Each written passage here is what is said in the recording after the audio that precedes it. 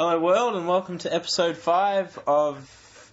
What are we calling ourselves again? The Bloke Pod. The Bloke Pod, that's the one. Jeez. Yeah. So I'm really up to speed on all this, aren't I? It's good to see. Great start. Yeah. Great start to the 5th episode there, Yeah, Jeez. that's Can't right. even remember the name of what we're called. It's been such a memorable occasion Yeah. for you that you Yeah. completely That's forgot right. what we're all Etched about here. in my memory banks forever. Yeah, well. So as usual, we've got Action Jackson and Glenn the Godfather Jamison here.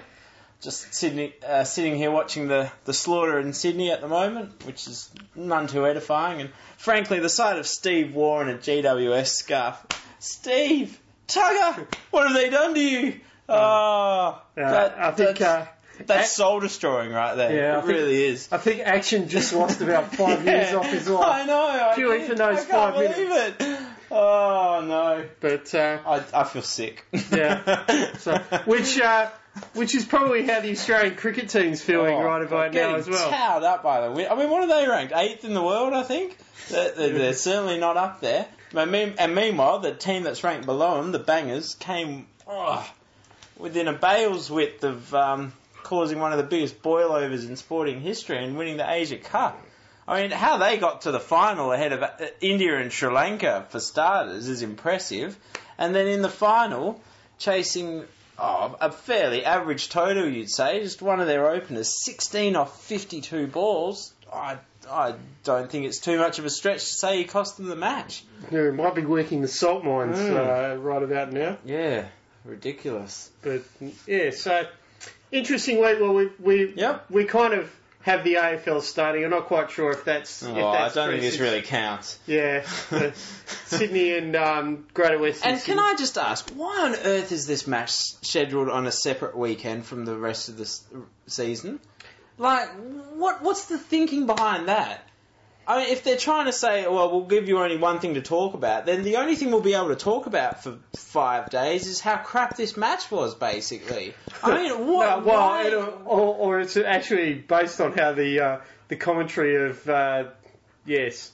How great the match was. How can we describe the commentary team at the moment? I think it's almost paid off. See no evil, speak no evil, or talk no evil, whatever the case may well be. But sadly, dumber, and even dumber still, perhaps is more appropriate. But all I've heard so far is how gallant Greater Western Sydney have been, and coming to the start of the G stands for. Yeah, obviously. Coming to the start of the fourth quarter, they've kicked a whopping 3 goals, which isn't going to win you any games of football anytime soon. So. No. Oh, and Izzy's on the bench. It's all he's good for. But still, way to earn that 7-figure salary, hey? And how's Dimitro coming out and saying, I'd actually have paid more for him? Why? Honestly, can we at least have a meritorious-based pay system whereby these guys are actually getting what they're worth in terms of their on-field performance? I mean, Reece Palmer's another one. The amount of money they managed to shell out for him, it's just ridiculous. And all it does is it encourages teams to actually, players to turn their backs on their teams and just sell out and go north. Well, east, I should say. Well, but north from where they are. Well, you could say north based on how their theme song comes across. It sounds like something from some eastern bloc country, not known for a hell of a lot. So you could ending with A. Exactly. You could easily have got the. I could understand the confusion based on that. So. But probably the less said about the Greater Western Sydney theme song, the better, because apart from the start of the game, I don't think we'll be hearing it too often this year. No. You'll definitely be able to count it on one hand. Possibly one finger, I'd say. Now, look, the big guy I want to talk about this week, and you've seen some of the emails I've sent about him, Vernon Philander. The philanderer, as I like to call him. Yeah, that's right. Actually, Mick Jardine, our correspondent, said it's just too bad there's not an extra ER on the end of his last name. Yeah. It would be quite appropriate. But this guy has taken 45 wickets in his first 6 matches. He missed out on... Well, there were 8 more wickets up for grabs on the last day of that first test against the Kiwis, which got washed out. But the fastest to 50 wickets... Charlie Turner did it in 6 games, and name of the guy temporarily escapes me, but one other guy did it in 7, and they're the only two who've done it in 7. So if he takes 5 wickets in this current match against the Kiwis, he'll basically be the third fastest, equal second fastest to 50 wickets of all time. And most impressively of all, those other guys did it back in the 1800s. So it's been, a good 120 years since someone last took 50 wickets in their first 7 matches. And they probably also didn't have somebody the quality of Dale Steyn at the other end. That's right. He's competing for wickets with one of the best fast bowlers of all time, who's got one of the best strike rates. I think you named him as the third best of all time in a previous podcast. Marshall and Lilly and Dale Steyn. Although I might need to change that to his new ball partner if he keeps up at this rate. I mean, the saddest thing is for me that he's already 26, so he's no chance to sort of set any records like that. But geez, based on a start like that, I mean, that's 3.5 wickets per innings. The scary thing is that those guys play so many matches these days anyway. He'll probably have a good 50 or 60 test career in front of him. So. Yeah, he does, but Test cricket sort of reached its saturation point now. They're actually playing less of it now than they used to, which is why, I mean, they say there's three marks that won't be broken. The first is Bradman's 99.94. The second is Tendulkar setting these 100 hundreds now. Yeah. And the third is Murali Dhuran's 800 Test wickets. They reckon none of those three will ever get broken. Tendulkar's runs? Wow. Possibly not, yeah. Probably. Well, actually, I should probably take that back, because I remember looking at something that suggested that Alistair Cook was well and truly on pace to beat it. So. I mean, you need someone who's basically started very, very young, and the biggest one is injuries as well, because I mean, if injuries knock you around for a year in Test cricket, you can lose I'd say maybe 8 to 12 Test matches there if you're one of the main playing. Well, you lose 1,000 runs. Basically. Exactly. Yeah. Yeah. The opportunity for 1,000 runs. Yeah. The advantage Tendulkar has is that he's never going to get dropped as long as he lives. So he can keep playing until his mid to late 50s. I'd say until the selectors might finally say, "Hey, mate, it might be time to." Yeah. Well, I mean, speaking of which, it was good to see Rahul Dravid kind of take matters into his own hands and make the hard decision to leave the game. Well, I mean, it's very interesting. On merit, you would have said after the England tour, he was probably the best placed of the big three in terms of him, Tendulkar and Laxman. I mean, that England tour, he had a sensational tour over there. I mean, he carried the bat in one innings, which just doesn't happen these days. I think he had 3 centuries. I mean, it's just a shame that the rest of the team decided to start a bust. I think it was 2 centuries, because it was 4 tests. But yeah, I mean, sadly in Australia he just couldn't reproduce that form, and that's the problem when you get to that age too. It's always a question of when a form slump has actually become a terminal decline. Well, that's right. I think unfortunately the wall ended up being made out of cardboard during the Australian trip, and Ben Hilfenhaus in particular was taking great pleasure in punching holes through the wall. I think they said there was a gate installed in the wall, and he kept getting bowled through it. But yeah, I mean, it'd be interesting to see what happens with Indian cricket. So, Rohit Sharma is obviously... The biggest question now is who's going to bat at number 3 for them, because they're saying Laxman is a chance. Oh, geez, that's not a good idea. No. Laxman should be taking the hint as well and getting the hell out of Dodge. Well, I mean, I would have said Dravid was more selectable than Laxman right now, to be perfectly honest. They'll probably put Golden Boy Kohli in there. Oh, well. Yeah. He seems to be able to do no wrong. Certainly not in one-day cricket at the moment. He's setting the world on fire. Yep. Yeah. But so yes. Anyway, that was just the big wrap I wanted to give this week is Vernon Philander. I mean, cricket and stats are the 2 things I live for. So to see this guy do something that hasn't been done since the 19th century, very well. I mean, he hasn't done it yet, but to get that close, even very, very impressive indeed. Yeah, I guess my big story for this week is in relation to my beloved Denver Broncos and managing to pull off probably the biggest coup of all free agency in all time, being able to ink Peyton Manning to a contract, which surprised a lot of people, and probably none more so than Tim Tebow, who has since been traded to T-Bone. since been traded to the New York Jets and.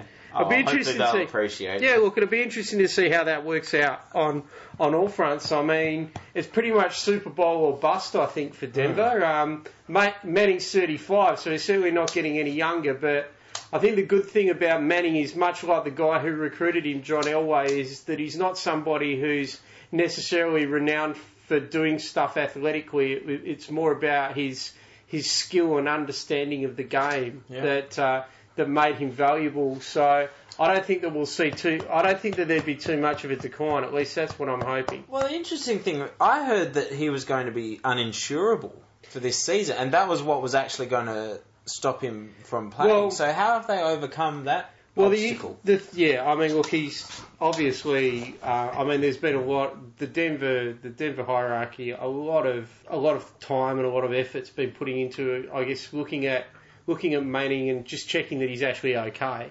First and foremost, I think that he's signed a like a 5-year, $90 million contract, but the contracts that the NFL players sign aren't worth the paper that they're written on. It's actually about the guaranteed money, and there's a lot of conditions in there which essentially suggest that the guaranteed money that he'll be earning or getting is contingent on him finishing a season this year. So I think that's the big thing for Peyton, is to try and get through the year. But insurance-wise, there's not. They found someone to take it on, or I would say so. It's hard to know. I mean, a guy who's had 4 neck surgeries, it's not a good sign. The other big story that's come to mind is I don't know how much you know about Bountygate. You've probably heard snippets of it. The NFL taking rather extraordinary measures this week, suspending New Orleans Saints coach Sean Payton for 1 year on the back of his team operating a bounty system where the defensive players were targeting specific players for the purposes of injury. So, well, look, I said in the Rugby World Cup, I think it was in 2003, I said someone should have gone out and broken Johnny Wilkinson's ankle in the first minute, because there's no way England would have beaten us without him, even if the Aussie player who did it got sent to the sin bin for the rest of the game. But I mean, it is interesting in a regular season sort of context. I mean, look, it's taken there's been a lot of talk and a lot of discussion about this. The issues that they have with this is that it's always been a little bit of an informal part of the culture in professional football over there. You're clock cleaned, basically. But it's actually never been as regulated, formalised, I guess. Yeah. But more to the point that the coaches to the stage where the coaches were involved. And I mean, the players might say, "Look, let's go knock so and so's block off," but to actually. So So big. I mean, there's no announcements with regards to the players that have been involved in this system yet. But surely they're the ones who are really more to blame. Sean Payton's been whacked for a year. The defensive coordinator, he's basically been suspended until further notice, and the general manager copped 8 weeks. So the NFL's come down pretty hard on this. Well, they want to set a precedent, wouldn't they? Well, they don't want to stamp it out. Well, that's it. I mean, the issue that they have is that you can't necessarily endorse these things when you're all about player safety and you're dealing with the rather sensitive issues of concussions. I think there's about 30 odd players. Insurance companies again. Well, that's it. I think that there's about 30 odd players at the moment who are actually suing the NFL overarching body with regards to how how their concussions have been handled. So they put their foot down and really made a stand on that. Some have thought that it's a bit excessive. Some have thought that it's missing the point, but it's probably about right when you actually think about what they're trying to do. And I mean, look, I think that once again proves to me why Roger Goodell is the best commissioner going around these days. Is that it's clearly not anti-Demetrio. Yeah, well, I mean, it's clearly not an easy decision to have to try and make to suspend somebody like that, but he doesn't worry about that stuff. He just gets it done. Yeah. This is what I need to do. This is what I want my league to stand for. This is all power to him then. Yeah. Good on him. So that's they're kind of the big stories from that perspective. Probably the biggest of all stories with regards to anybody who follows Australian rules football is the death of Jim Steins, which very, very... Can I just say, Jason Ackermanis is a fucking attention-seeking tool, And he deserves whatever comes to him. Quite honestly, he's just a dickhead. And the fact that he is now sort of coming out and making all these appearances, apologising for that, just doesn't change the fact that he has to have some sort of awareness and sensitivity of when to open his mouth and when to actually keep the bloody thing shut. Now, I know you were looking to institute a new I guess segment into the show here. Yeah. What the hell was he thinking? Jason Ackermanis, is he your number one candidate for what the hell is he thinking? Yeah, it has to be. Okay, the floor is yours. 2 minutes. Go for it.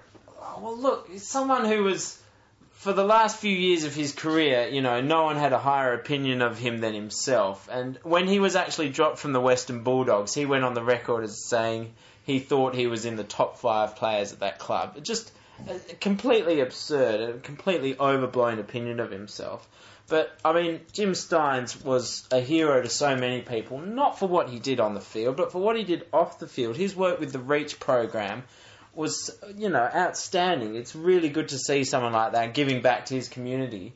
And for someone like Jason Ackermanis to call his state funeral into question and basically just, question the man's legacy in general, a week after he's been... it was a couple of days after he passed away, wasn't it?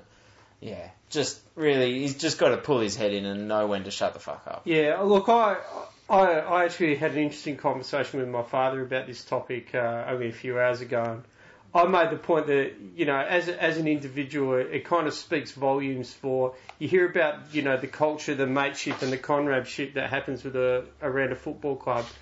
Ackermanis has played, I can't remember exactly how many games he played, but it would have been very close to 300 at two different clubs. It was over 250, I think. Yeah. 0 friends. What's that? What does that tell you about the guy? He didn't show up to, was it Lepich? He didn't show up to his wedding and stuff like that. I remember hearing about his farewell from Brisbane. He invited the entire team and only 2 turned up. I think that, that probably tells you more about the guy than you need to know. Yeah. I'll never forgive him for his I guess, him sullying the name of Michael Braun. Yeah. Yeah. But that's, it's another perfect example, isn't it? Where he just, it all has to be about him. Yeah. And he can't stand the limelight to be. There are some who have suggested the fact that he's appearing on Celebrity Apprentice coming up soon made him actually want to sort of generate some publicity about himself. But to do that by sort of sullying the reputation and legacy of one of the genuinely good guys to have played AFL football, it's despicable. Absolutely. It was really interesting. I spoke to one of my friends who's a Melbourne supporter after the news, and I said, look, put into context how big this is as far as you're concerned. And he said, pure and simple, we wouldn't have a club if it wasn't for Jim Stynes right now. And irrespective of anything else that's important, he was more than a footballer. Absolutely. I was actually about to say, as great as his achievements were on the football field, which in itself are probably one in about a 10 million chance of ever seeing something like that happen again, he was an even greater man off the field. And we talk about records that won't get broken. His consecutive games won't. I reckon that will never get broken. For a big guy like that to set that record, that was 11 seasons basically without missing a game. That is just staggering. Yeah, the way the game's played today, there's no way in the world that you're right. I don't think that record will ever get broken either. But look, as good a player as he was, it was more for what he did off the field. Yeah, absolutely, and respect. He was Victorian of the Year 4 times. I think that says a lot about what he was doing off the field, and for anybody to question whether somebody who'd given so much, given so much to so many other people, to not have earned that right is just out and out ridiculous. It's got nothing to do with him either. Whether or not Jim Stynes gets a state funeral, why is Jason Ackermanis even being asked for his opinion? And that's why, in many respects, I think the worst thing is almost the media outlets who are actually paying this guy a contract and asking his opinion. No one cares what he thinks. Just go away. Yeah, well, no one cares what Robert Walsh thinks as well. Yeah, he still manages to find a job. That's another rant I do have to do. We were speaking about this earlier. Your most important players at each club. It could have been written on the back of a beer coaster, quite honestly. It's just absolute try. All written by a 10-year-old. Yeah. Yeah. That's right. Yeah, look, yeah, Robert Walls' novel is... I mean, thank Christ we don't have to tolerate him on television this year. That's the only good thing. Yeah, that's right. Well, say. you know, that's exactly right. You know, the people who own stock in Throw Him in the Ruck are disappointed with the news, but it's... he's sort of... I'll lump him in with Anthony Hudson in terms of commentators and the opinions I have of them. Yeah, well, Robert Walls. Well, at Channel 10, Luke Darcy, you'd throw him in there as well. I've never been more annoyed in hearing any news than hearing that Channel 7 had picked up Luke Darcy. There isn't anybody out there who loves him, with the possible exception of Jason Ackamanis, who has such a high opinion of himself as Luke Darcy. Yeah. Why the hell Luke Darcy is an expert on anything? Right? He's just like this random ex-player who suddenly has become... I can think off the top of my head of any number of former players who I'd expect to give a more articulate and well-reasoned opinion on the game than this guy. But, maybe, I don't know. He just managed to, fall into this career in media and commentary when he has no discernible skills or talent as far as I can tell. Nor has he got the credentials or the pedigree to talk about a lot of this stuff. He's the Mark Rasciuto of Channel 10. Rasciuto, I actually don't mind Rasciuto, but every time I hear him, Rasciuto sounds like the 15-year-old guy from The Simpsons. Every time I hear him, I just think, has he just come from a big night out or something like that? I mean, has he gone to sleep yet? But I mean, from Luke Darcy. As I say, if you want to hear about the way to win and things like this, I'd rather hear from a premiership player than somebody like Tom Harley is a little bit like that as well. But Tom Harley turned the entire culture of that Geelong team around. So I'll give him a bit of... And him getting knocked out was a big factor in Hawthorn winning the 08 grand final. Yeah, I'll cut him a bit of slack because he did manage to do a hell of a lot with the culture of that. Whereas everything that I hear about Luke Darcy and his time at the Bulldogs suggests the exact opposite. He didn't mind taking a swipe at Terry Wallace when Wallace had basically led them so close to grand finals. He's from the Jason Ackamanis school of self-importance. My biggest problem with Tom Harley is that every time I hear him, it just sounds like he's smiling. Have you noticed that? Every time you hear him talk, he just sounds a bit too chipper for my liking. I mean, where's the sort of anger and the intensity about the game? Every time I hear him, it just sounds like he's sort of just chill back, relaxed, sitting back on a couch with a big bloody grin on his face. It just special comments need to be a bit less cheerful. Less positive, I think, is the phrase you're looking for. I mean, this is probably a whole nother story, but there's three substantial bugbears of mine when it comes to commentating professional AFL in Australia. The first one is that the number of players who are involved in doing it.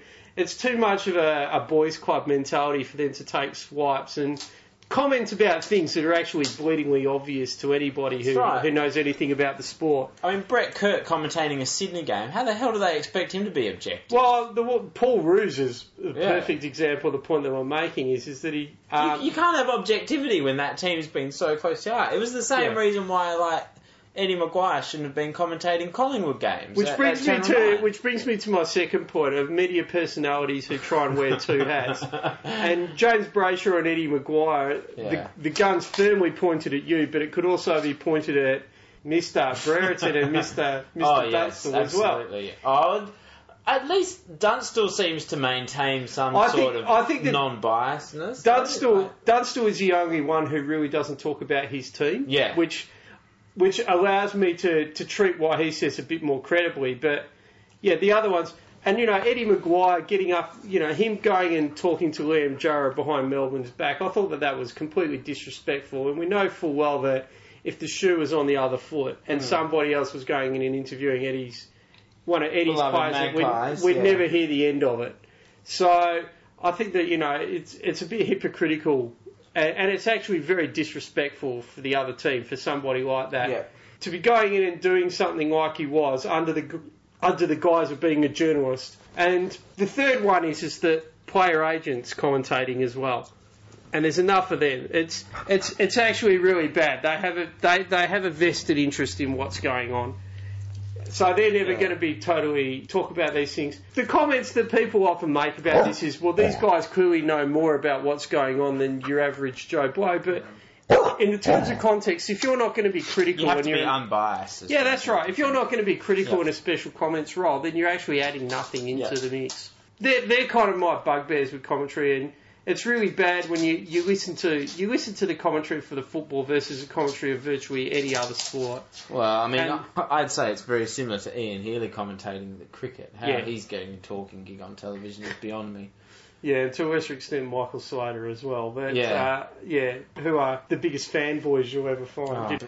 If you come from New South Wales, Michael Slater already loves the Davey Warner comments, God... They talk about him like he's their little nephew, and they've loved him since he was knee high to a grasshopper. This guy, he's a fairly good player. I'll give him that. He's had a good season. But the way they're talking him up, for Christ's sake, just give it a rest already. Particularly the Davey Warner comments, and Mark Nicholas has jumped on that bandwagon as well, which is probably understandable because that's all he's good for. But that really gets to me. The whole Davey Warner comments thing, particularly when they're talking him up and he hasn't done anything yet. In terms of, like, at the start of the season, they were big, great raps on this guy, and I was like, well, hang on, other than one good innings in his first international outing, what's he actually done to warrant that? Now, this summer he's played one match against New Zealand where he couldn't get us to victory on a pitch where no one else was scoring any runs, but the way he didn't farm the strike at the end, I thought looked like he was batting more for the red ink than anything else. And then he's made a blazing century in the third session of the first day of the Wacker Test, but I was in attendance there, and I reckon any batsman in the world could have hit a century off 66 balls in that session. India just weren't out there. They'd completely checked out. So that, I actually think his best performances of the summer were a couple of those one-day innings. Yeah, more so than the test knocks. We had that one, I think, where he scored the even 100, where it was clear that he was battling, but he was working his way through it, which shows a little bit of maturity on his behalf that we often wondered or questioned whether he actually had it. So there was... But the point remains, though, is that the commentators need to be, objective and unbiased in their opinions and views of him, whereas if you listen to particularly Slater, I'll admit, talk about him, you don't really think that that's the case. Okay, with the AFL season, we did a little bit of rapid fire with a few of the teams last week. Last podcast, more to the point. Mm-hmm. There's a few teams that we missed in that mix, so maybe we just do a little bit of a quick recap on where we think they're at and how we think that they're going to go in the upcoming year. The first one being Collingwood. Now, you had Collingwood playing off in the grand final against Hawthorn. Yeah, look, I think the main thing for me is that they haven't done anything particularly impressive in the pre-season. I mean, they nearly lost to GWS. But I just think with the new coach and a lot to prove, and more importantly, the fact that they lost the grand final last year. I mean, if you look through the history of the game, it is literally littered with examples of teams who've lost the grand final the year before and come back to win it the next year. And I think that will be enough to get them near enough this season. The fact also remains is that they've got the best draw of any side, as they always do. They get that many games at the MCG where they're always going to be tough to beat. So they've got a pretty huge advantage there straight off the bat.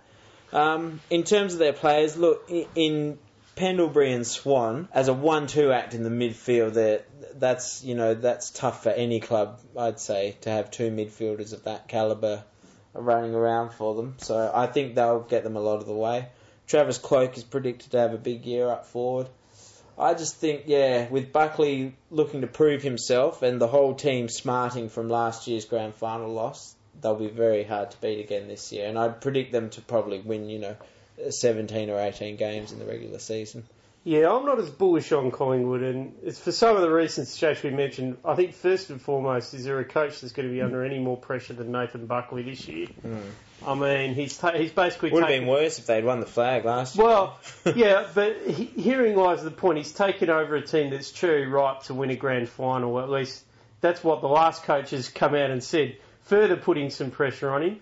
They've lost a bit of depth as well, which is something that gets a little bit under the radar. They haven't had a good run with injuries coming into the season itself, but also to the point that they've now lost McCaffrey and Cracker to knee injuries for the season.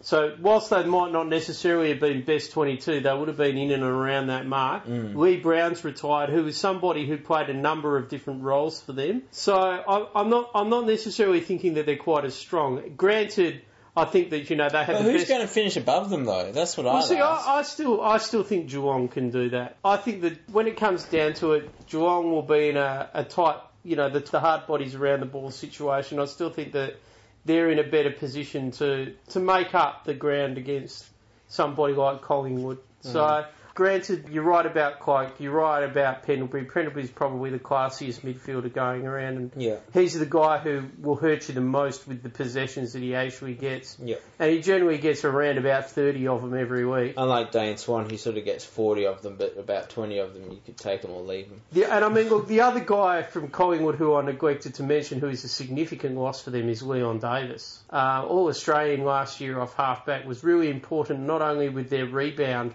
from outside 50 there, but also their kick-ins. So they've got to find somebody to fill that role for them at the same level. They're solid down back, they're solid up forward, they've got a solid midfield. Time's going to catch up with someone like Darren Jolly sooner or later too, so it's yet to be seen if they've got somebody coming through the ranks that can fill that role for them. But so I'm picking them to probably a whopping slide down to third. So you're picking a repeat of the 08 Grand Final? I'm picking a repeat of the 08 Grand Final. I just think that whilst Geelong have had a couple of significant losses in Cameron Ling and Brad Ottens... Who we're seeing interview someone on screen right now. Yeah, I think that Ling and Ottens are big losses to their structure, but the beauty of Geelong is that I think that Geelong have better depth than Collingwood do at this particular point in time. It's a big call, because that's what they talk up about, Collingwood, is their depth. I don't buy it. I haven't seen much evidence. The fact that they sent a reasonable B team up to a certain extent up to play Greater Western Sydney and couldn't beat them. Well, they beat them, but only just beat them. Yeah. It's things like that you have to take into account. I'm not sure that Collingwood, say, 26 through 36 are better than Geelong 26 through 36. And I view them being relatively even with regards to best 22. So, and I mean, as I said, you take into account that McCaffrey and Cracker have already been wiped out of Collingwood's season this year. Is Cracker gone for the... what's the story with him? No, he's gone. He's gone, yes. He's gone, yeah. You take that into account, you're in real trouble. So Collingwood are already diving into their depth where Geelong aren't. So that's just my reasoning behind that. And I honestly just feel that I think Geelong are going to be a better team when it matters. I think that they learnt a hell of a lot last year with regards to pacing themselves. They managed their team better than anyone else. And come finals time, they were clearly the best team running around. Yeah, absolutely. It wasn't even close. They towed up Hawthorn in that first round. Well, I mean, the other teams in the top four, they gave all the three other teams in the top four a pasting come finals time. Yep. So you'd have to say that, with that in mind, I think they're the better. They're going to be the better team. So. But I mean, look, it's probably a line ball thing. If you're asking me that, I'm probably 55-45 Geelong Collingwood. So there's not much difference between the two teams, but I think that there's enough for me to be comfortable saying that I honestly feel Geelong will get there ahead of Collingwood. All right. So apart from those teams, there's a few others we haven't discussed. So first cab off the rank, your mate Josh's team, the Essendon Bummers, as I like to call them. Look, they're probably about where they were last year, I'd say. Just, maybe they might fall into the 8 through sheer dumb luck, if nothing else. I don't know whether they actually will make the finals this year. Yeah, I'd tip them to maybe slide a little bit backwards before going forward. They've got a very weird list. There's a lot of young kids and there's a lot of old guys, but not a hell of a lot in the middle there. Michael Hurley, it'll be interesting to see where they settle him. I'd like to think that they will finally settle him somewhere. Yeah. Given that he's just signed a 5-year contract, you'd like to think that they've got a plan for him. Yeah. I'd love to see him play him at centre-half back, but I can also understand why they see him as being an important forward for them. Yeah. So, I mean, they're very dependent on seeing something from Scott Gumbleton. And Dyson or Hype, if next time you come to Perth, make sure you drop the Rising Star medal off at Luke Shuey's house, please. There's an absolute travesty that you won it. And to all those people who are of the belief that Dyson Heppel will one day make a great midfielder, I'd like to ask them who the last best good halfback flanker was that ended up coming in and becoming a great midfielder, because I can't think of any off the top of my head from the last 15 years. I think if you're a halfback seagull, you end up staying a halfback seagull. Yeah. No matter how hard people try and shoehorn you into other positions. Yeah. So that argument, which was the argument that a lot of people like to put up there for Rising Stars, I'm sorry, I'd like to take the known, the guy who's in there actually doing it now, over the unknown of somebody who can potentially do it moving forward. Yeah. Well, that's right. If you can potentially do it, then why isn't he doing it now? Absolutely, absolutely. So, yes. Sydney, well, I don't really want to talk too much about Sydney. I hate Sydney. Yeah. I hate Sydney. I'll tell you about Sydney. Sydney will probably finish around about 8th. Yeah. They'll bore me to tears at least 4 or 5 times this year. I'll get sick and tired of hearing Paul Roos spruik how good Adam Goods is. I'll get sick and tired of everybody else spruiking how good Adam Goods is, for that matter, as well. And, basically... I have nothing to say about Sydney. I will say watch out for Sam Reid, because I think in 3 to 4 years' time he could well be the best key forward going around in the league. That's my big tip. Be cool. He's just got to learn how to kick. He's got all of the other things that you want to see from a key forward. Yeah, I don't know. I'm not big on these guys who they say that about. Yeah. St Kilda certainly went through a little bit of an overhaul over the past year or so. Not all by choice, Not all by choice. Not having Kim Duthie running around their change rooms or their players will probably do them a load of good. I think having a new coach there will certainly be a benefit to them as well. I rate Scott Waters. I rate Simon McPhee, who's gone there as an assistant. Having said that, I just don't think the cattle's there. Nah, that's right. I don't think they've got a good enough team on the park. Yeah, the problem is that if you looked at their best dozen players, they're all old, and that's because they were in premiership top-up mode. And well, that's right. I mean, they needed to have won a flag by now, basically. Yeah. They needed to have peaked, and because now they're on the decline. So, unfortunately for them, it means they're probably going to have to wait another 10 years now before they actually get a tilt at it. Yeah, and I mean, look, if the offer of the top couple of picks for Brendan Goddard was legitimate, they should have taken that deal, because I think that they need to do a hard rebuild. Yeah. Especially if, they may well lose Goddard at the end of the year for nothing. Yeah. So, interesting times. I think interesting times ahead for St Kilda. I tip them being a team that will probably fall out of the 8, but it's not necessarily the fault of the coach. Yeah. I think Ross Lyon did as much as he could with what was there. I think they needed to win in 09. I mean, they bossed the competition in 09 and couldn't beat Geelong in the last Saturday in September. That was it. They needed to win that game. Lyon fired all his bullets in the first grand final in 2010. They were never going to win that replay. Yeah. I mean, credit to him for doing that, because he did give him a chance to win it. But I think that Waters, it's St Kilda, it's a step backwards to go forwards longer term. And everything that I hear with regards to St Kilda, I like what I'm hearing, but I just don't think that they can make it through. Yeah. Brisbane are going to be an interesting team to watch this year. I mean, they'll probably finish last of the 16 recognised teams, I would have thought. Perhaps Port Adelaide, throw them in there as well. But So Brisbane are interesting. They're the type of team that it wouldn't necessarily surprise me if they won double-digit games. They're best and they're different. Jeez. Having said that, the distance between their best and their worst is exorbitant. Yeah. And if they can keep their senior guys out there, they're a chance. They've got a lot of good young kids coming through that team. There's guys like Redden and Rockcliffe and Polkinghorne they're actually very classy footballers, and as time goes on, people will pay more attention to them. The issues that I see with Brisbane is that if Brown's not out there playing, I'm not sure where they're going to get their goals from. I also think they need a coach who wasn't a club legend and completely inexperienced at top level. I think the biggest mistake he made was leaving West Coast and saying, I'm going to take this gig on. Well, I mean, I respected his approach when he went all in with his chips. There was only two ways that could go. It's gone the wrong way for him. Yeah. But I see some potential there, but they're certainly not going to. I certainly don't see them making the top 8 this year. But they are a team that I think will probably improve on their record from last year. Fair enough. Melbourne who knows what to make of Melbourne. Yeah, there's a good point. There's a lot of talent at Melbourne. Having said that, I'm not quite sure where they're at. I think that they needed to get some.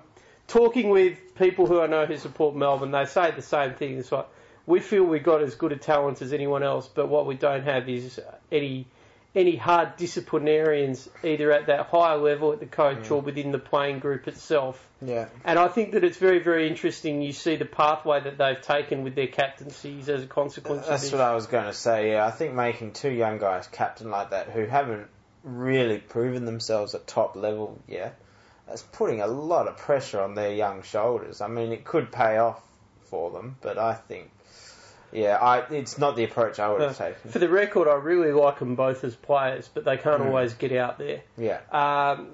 But, yeah, I mean, I'm really impressed with the way that they've handled things so far, both of those guys. But it speaks volumes of that 25, 26, 27-year-old range at the Melbourne club that there wasn't anybody with perhaps the exception of Nathan Jones that could realistically lay claim to that captaincy role. Yeah. Or Jamar was the only other one I can think of. But and I mean, ruckmen don't make good captains. Well, yeah.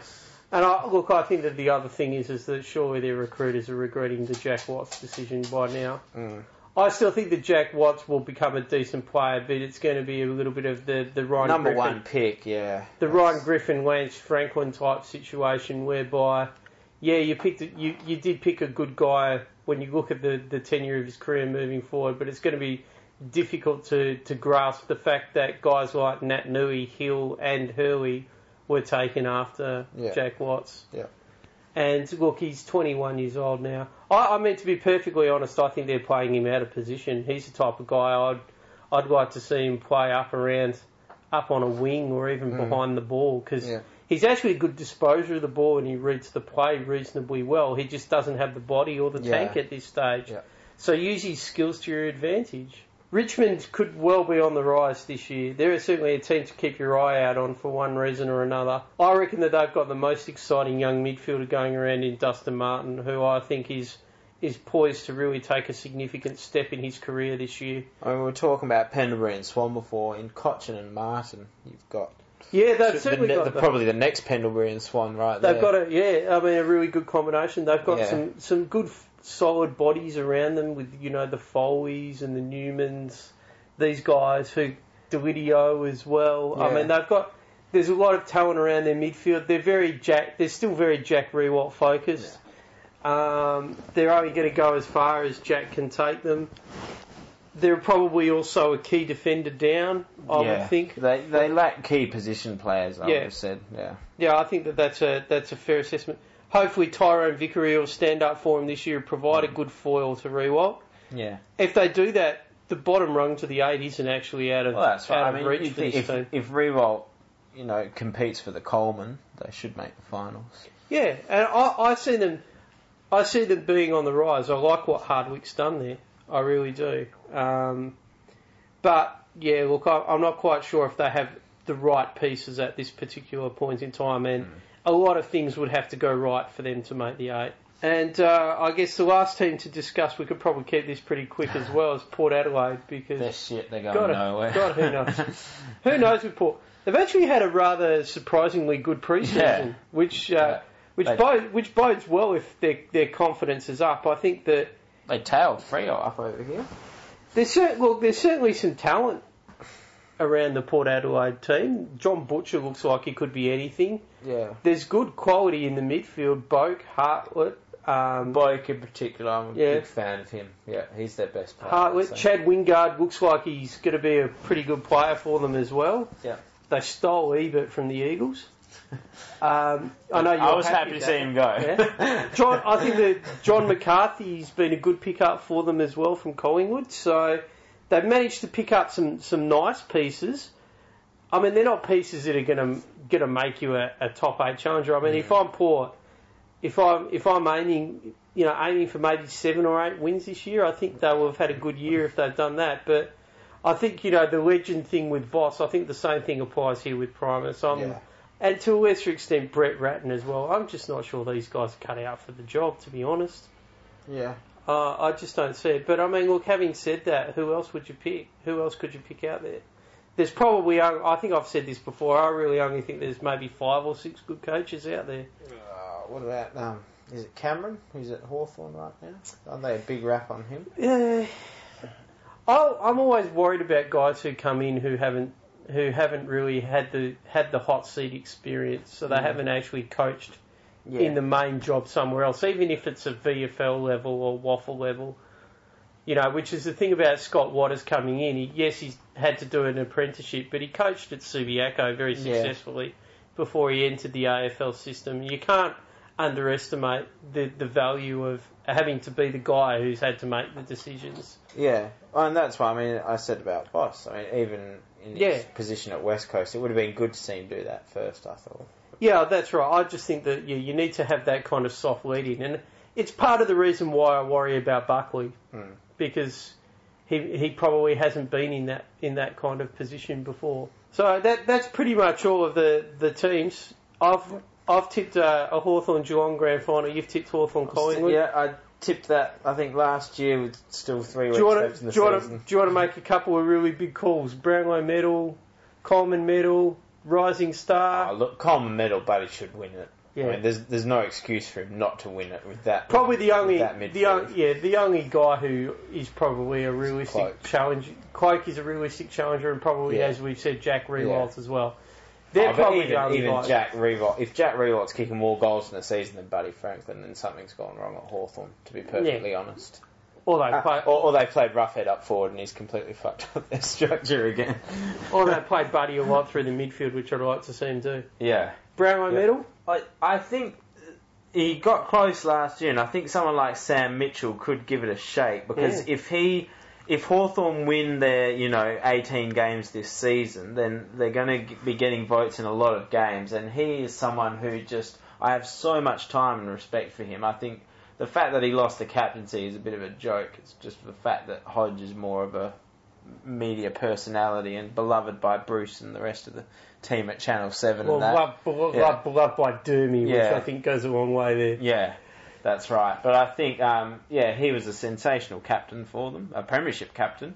And I think, if Hawthorn are going to win that many games this year, then someone like him will be picking up a lot of votes. So, I'll throw him out there. Wow, he's actually a really good pick, and I reckon you'd get good value for him right about now at the start of the season. Yeah. He's certainly a vote getter, we know that. Yeah, so, that's right.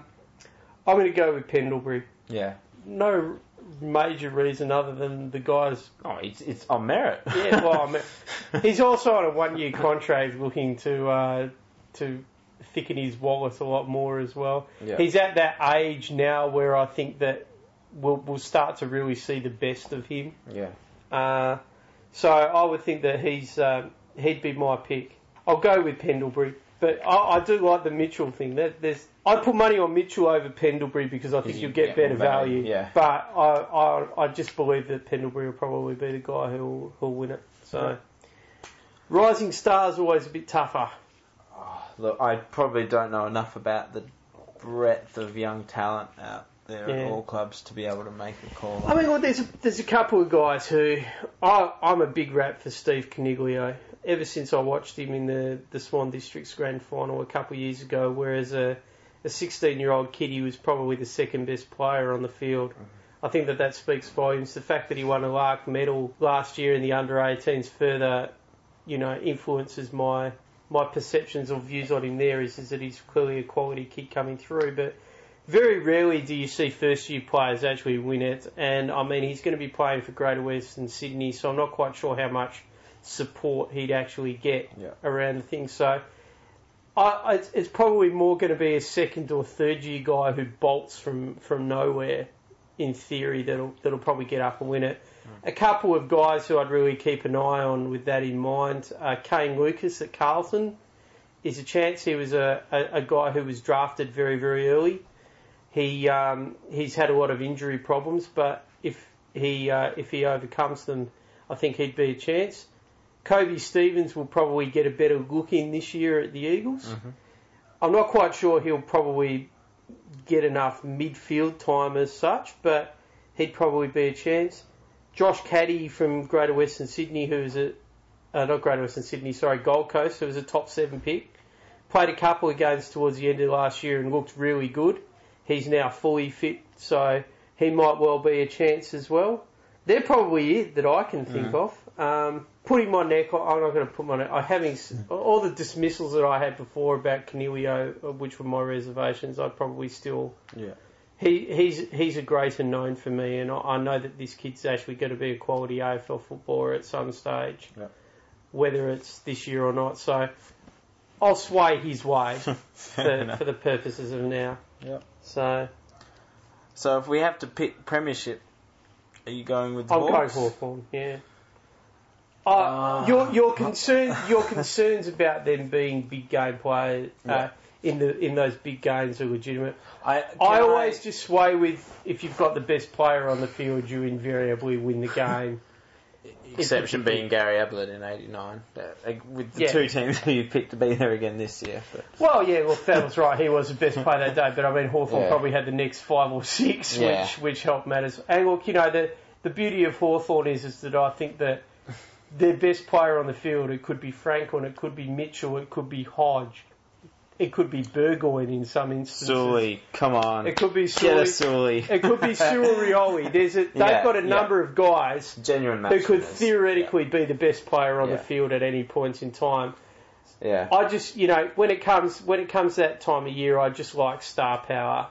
Look, I'd like to hope they will, and perhaps, as I say, I mean, if they're sitting 2-0 this year, they win the premiership, in my opinion. It's that simple. They've got their 2 biggest tests first up. At this stage, I'm still going to tip the Pies, because I just think, as I say, the impact of losing the grand final the year before, I think will be enough to get them over the line, and their very good draw as well. I think they'll be enough to finish them top 2. And from there, they are, they're pretty good big game players. So I'll go with the Pies. You'll probably get good odds for them right about now. Yeah. Particularly if they lose next Friday. Yeah. Which I hope they do. That being the case, we might want to just quickly duck down to the TAB and check that out before we continue on. So on that note, sign off for this week. We'll sign off this week. Yeah. Thanks again, guys. Yeah. We'll see you next time. Yeah. Adios.